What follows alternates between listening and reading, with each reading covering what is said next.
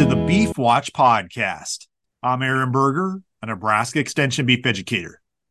For today's Beef Watch podcast, we're going to have a conversation around what's going in the cattle markets right now, both in the fed cattle, feeder cattle, what's happening with cull cows and bulls, and then also as we look at the calf market.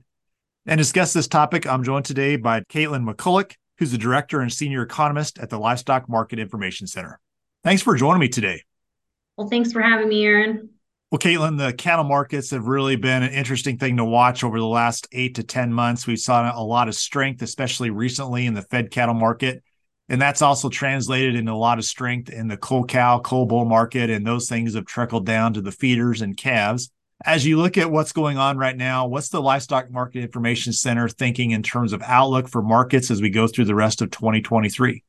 Well, it really has been wild to watch, Aaron. And at least 6 months ago, we were thinking maybe we would be in more of a recessionary type of perspective, and that really hasn't come to fruition.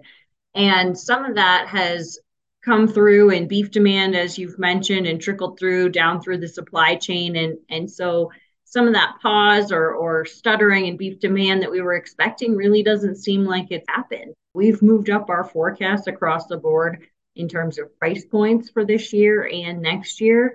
But I think the overlying fundamentals is still that the U.S. beef herd is in contraction and that we're not expecting that to turn around until probably closer to 2025. And so what you have is still this probably escalating price pattern that's going to continue for the next, 2 years or so. Now, the $1 million question is how high do we get before consumers push back? And we'll touch on that in a minute. But you asked me what our forecasts are currently, so I'll go ahead and go through those. We're very close to what USDA is putting out at this point from a beef production standpoint. We're down about 4% year over year in 2023 and about 7.6% next year in 2024. What that's going to do to prices is we're expecting about a 20% increase in the annual average for fed cattle in 2023 and another 15% increase next year. And so that gives me something that looks like mid 170s as an annual average, which, as you might guess, if you've been watching the fed cattle market, means we're expecting some weakness to still happen over the summer. And the $1 million question is what happens after 4th of July. We've seen a lot of early strength here, much stronger than we would have anticipated heading into this time period. But does that price back off once we hit August and September? So that's one of the things we're watching right now. That's probably going to be fairly dependent on what box beef does. And those prices, I think I checked yesterday on 6/14, the afternoon price came in just under 340 per hundredweight for choice. I would expect that to come down, but how big that reset is really what we're all looking towards. Do we expect a substantial decline? No, but could it get back below $3 a pound? Yes, possibly. And what that will do to the fed cattle market remains to be seen. On the feeder cattle prices, we had a huge run up as grass prospects hit this spring, and those high price points really have continued to hold in most of the cash markets. Now, at least in my neck of the woods, which is Denver, we've gotten a ton of moisture here in May, and that's allowed those thoughts and processes to continue. Plenty of forage available right now, with the exception of there's not a lot of stored forage, right? If you look at May 1 hay stocks, those were down considerably, some of the lowest on record at this point nationally, but pockets and regions do have different scenarios when it relates to that. And so from a national perspective, you have these belts of moisture and then these areas that are still fairly dry. And Nebraska, I would consider fairly dry still at this point, and Kansas, and then at least some of Texas and Oklahoma still looking very dry as well. And so the feeder cattle market's been playing off this grass on the calf side maybe for a little bit. Now that we're looking towards summer, that might change. But the other big break that happened for the feeder cattle was that prospective plantings came in that we're going to plant plenty of corn, and USDA is calling for a new record high yield, which should give us corn price below $5 per bushel. Now, we're not that optimistic on corn, but we still have a pretty big relief in terms of feed costs priced in for next year. And so I think those feeder cattle prices are pricing off some of that optimism related to both breaking in the drought as well as those lower feed costs. And so if I If I look at where we are for 7 to 8s, and we model ours off the Southern Plains price, so a little bit south of where you guys are at here in Nebraska. We have about a 215 per hundredweight annual average price in 7 to 8s this year, and a 270 average price for next year. Now, for 5 to 6 weights, we are coming in at an annual average of about 240 for this year and about 285 for next year. We do have, those prices maybe not continuing to escalate. And some of that's going to depend here on what happens with fed cattle in the next couple months. So the other prices that have been really good here recently is anybody who's taken cull cows, cull bulls to market have found those have dollared up very well. So on the ground beef side, there's been a lot of demand as well. Yes. So the interesting thing across the meat market is how different cuts have behaving, and consumer pushback can be a funny thing. If you think about what retail prices did back in 2021 is our most recent record high. And from an aggregate perspective, we're very close to that number, but different cuts have done different things within that time frame. One of the ones we're watching is the ribeye. That's hit some pretty high levels and then sharply come back down. We're nowhere close to what those levels were. But the other thing to keep in mind is back in 2021, we had huge savings rates from consumers, and we're probably still riding on the coattails of several government payment checks that happened in 2020 and 2021. I think ground beef is going to continue to move very favorably, and therefore cull cow values will stay elevated for all of this year. We're expecting that price not to dip below a year ago, because I think that product will continue to move very, very well at the retail level. And if you are paying attention to any sort of these companies that are talking about layoffs and changing menu prices, some of the surprising ones have been in that fast food space. McDonald's and some others have made some business choices. And I think that's all pointing to maybe a little bit of restructuring on the consumer side. And someone brought up to me how expensive it is for a consumer to even go at one of those fast food chains that are relatively usually inexpensive, and now maybe cost as much as what a sit-down meal might have 3 years ago. And so that's a pretty big difference for the average consumer. Now, we did get used to cooking more at home during the pandemic. Did we lose a little bit of that?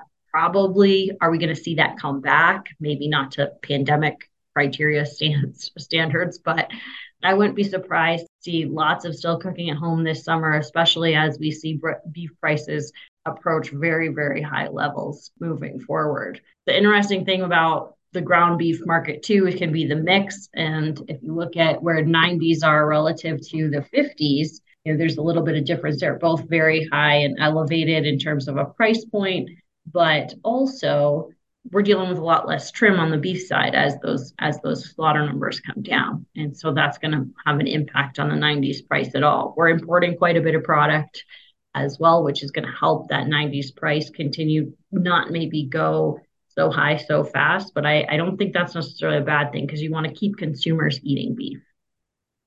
Yeah, I think as I look at what's happening, and you already mentioned this, is where is the pushback going to occur? And that's going to be very interesting, I think, as we move through the rest of 2023 into 2024, is there's just fewer cattle to be harvested, and there's less product available. At what point do we reach a place where consumers start to trade maybe down for other beef products, or look at competing proteins as an alternative? And I think some of the macro environment indicators that we typically look at haven't given us as clear of signals as maybe they have in the past. So the Federal Reserve in their June meeting decided to pause the interest rate climb. So they're holding interest rates steady for now, which may indicate that things are at a point where maybe inflation is tamed, but it's still at a relatively high value, nowhere close to the 2%, that we were targeting a decade ago or so. And all those things are going to weigh in. The things I'm watching is what real disposable income is doing, which is actually lower than it has been. So you're seeing just an erosion of that ability to purchase things across the board for U.S. consumers. And the other piece to keep in mind is, as much as we are maybe a domestic facing market for the beef industry, we do have quite a high volume still going to to our customers overseas. Now, that can vary quite a bit country to country, as all of those countries are in their own macro environment and challenges. Inflation very high in some countries. The dollar value has impact there as well. Trade agreements obviously have impact, but also how tastes and preferences have changed, which is a little bit more of a moving target to guess at. You typically only see that after the fact where it's measurable, and everything else is anecdotal. So when we look at, China has been a huge driver for US beef exports. Those numbers are coming down a little bit from what we saw before, but that was a relatively newly opened market to us back in 2017, and we had seen basically month over month increases in volume until 2023. So some of it might be just finding what that market share really looks like, as it is a relatively new market for us. But the other piece of this is, China's announcing stimulus as well, and that their economy maybe isn't doing as well as it has in the past. And so all of those factors are compounding into this picture and going to be an influence. We do have beef exports pulling back, but the thing to keep in mind is that the last 2 years have been new record high volumes. And so that's not all that unusual to see a pullback in that volume, especially when US beef is fairly expensive. So a lot of factors shaping the market, a lot of things obviously that can change direction. As you work with producers, as you think about what's going on, what are some things you're encouraging folks to pay attention to in light of where the markets are currently, things that you would really encourage producers to do as they think about their marketing strategy as we move through the next couple of years? I think I get a much more specific question than that. We get asked quite a bit about timing of rebuilding herds, how to time the replacement market. And that's going to be somewhat difficult to do. But the things you can do to shore that up is going to be emphasis on, rebuilding pastures, if that's the case, and you've been through drought for several years, building those hay stocks back up. All of those are going to help provide some flexibility in your operation, so you're not in a situation where you may have to do as much involuntary culling as you have in the last 3 years. Now, weather will certainly have to cooperate to help that happen. But we're going to be in a situation where the replacement cattle markets and, bred heifers and things like that, that's probably all going to take off at once. And when it does, prices are going to go very high, very fast, because it'll mean that large sections of the country have the forage capability to handle more stocking density, et cetera. And so anything someone can do to kind of be a little bit ahead of that curve in terms of rebuilding their herd or adding to their operation is going to be helpful. For those that are not necessarily in that position where they'd like to add cow numbers, I think it's more interesting question, because although prices have been really high, especially on the cow-calf side, expenses have been very high as well.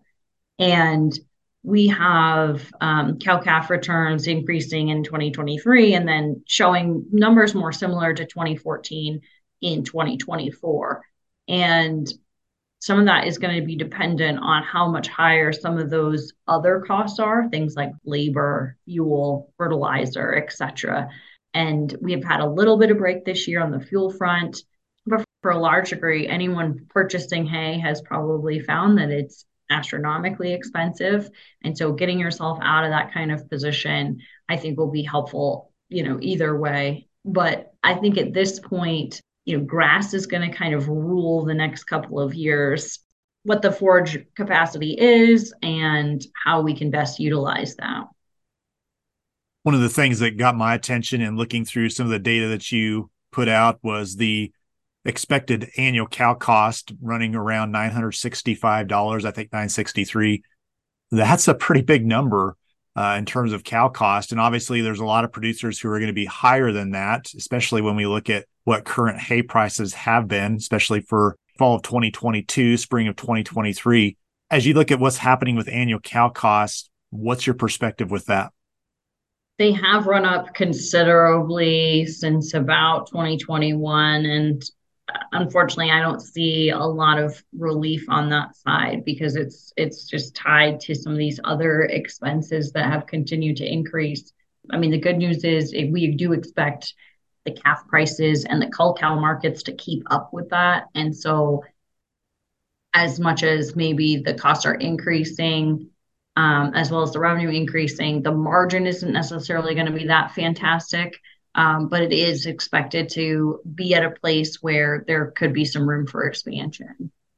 Yeah, the other thing that you mentioned earlier was interest rates. And as we look at those kind of annual cow cost operating budgets and higher interest rates, we're potentially going to be borrowing more money at a higher interest. So just spending total of more dollars on money towards interest as well. So those are interesting things, I think, driving the market as well. It certainly is, and every operational, is unique and different. And so the question I think becomes, how stretched do you want to become in anticipation of what will be a new record high in the cattle market? And we've already seen some of that already in this year for the fed cattle side, but I really think it's going to still be, maybe next year or the year after that you're going to see a new record high set for, or a new all-time record high set for the feeder cattle. And so positioning yourself anyway to capitalize on that's going to be important. And I don't necessarily have a great answer of how or a recipe of how exactly to do that, because I think it's really going to depend on the operation. But those interest costs are going to make you think twice about maybe over leveraging too. Anything else, Katelyn, as you look at this cattle market conditions and kind of an outlook that you think would be worth noting for producers as we move through the rest of 2023? I think it's been a really interesting time for the consumer side, and one that we've probably talked more about recently. Because if you look at what's happened with pork demand in the last couple of months and chicken demand in the last couple of months, beef has still done really well. And to a degree, it appears we're just not substituting away from beef the same way we may have thought we would have in other higher priced environments. And so I really believe that that's a testament to the quality of product that we're putting out there, that consumers are still willing to pay up. Now, I do think there's probably a limitation on that. And pork and chicken are fairly well positioned to take over any of that consumption that may shift away from beef. On the pork side of things, it's been interesting to see how much pork seems to have been displaced by chicken. And that could be for a number of reasons, but an interesting thought anyway, to have seen what pork cutout did this spring ahead of the Supreme Court decision on Prop 12, and now with Prop 12 looking like it is going to go into effect in California, that's going to probably further pressure those pork prices. And so I think pork's going to be very attractive from a price point to the consumer. It's just whether or not at what point they shift down to some of those other proteins. Well, Katelyn, thanks again for joining me today. I appreciate your perspective and outlook on the market as we look to the rest of 2023. Well, thank you so much for having me. Well, for more information on the conversation that we had today, looking at livestock market outlooks, prices going through the rest of this year, you can visit the Livestock Market Information website. There is a lot of good information there. And one thing I would mention, they have a In the Cattle Markets newsletter that comes out periodically throughout the month. A lot of good perspectives there from ag economists across the central part of the United States who are in beef states. Would encourage you to consider look at some of the information they share. Just again, lots of good information there on what's going on with the market and what may be shaping the market going forward.